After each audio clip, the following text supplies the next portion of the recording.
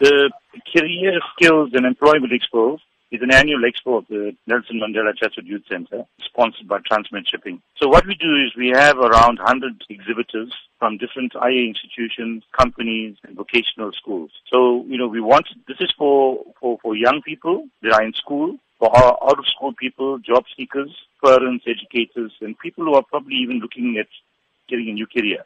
We expect people from 9 o'clock in the morning to 12 to visit stalls, and then from 12 to 1 giving out prizes. We're expecting thousands of young people to come to the expo. Based on past experience of the Careers Expo, how beneficial has it been to young people from the Chatsworth community? One of the great things about the expo is that it helps young people to make career choices. By engaging all the different institutions and companies, they are able to look at decisions that they need to make for the future. That's an excellent thing. Also, we talk about scarce skills in South Africa. All the different things that people should be, the kind of careers that people should be looking at. And then also the job opportunities that are created by companies. They come there and they try to recruit young people into jobs or learnerships and that kind of stuff.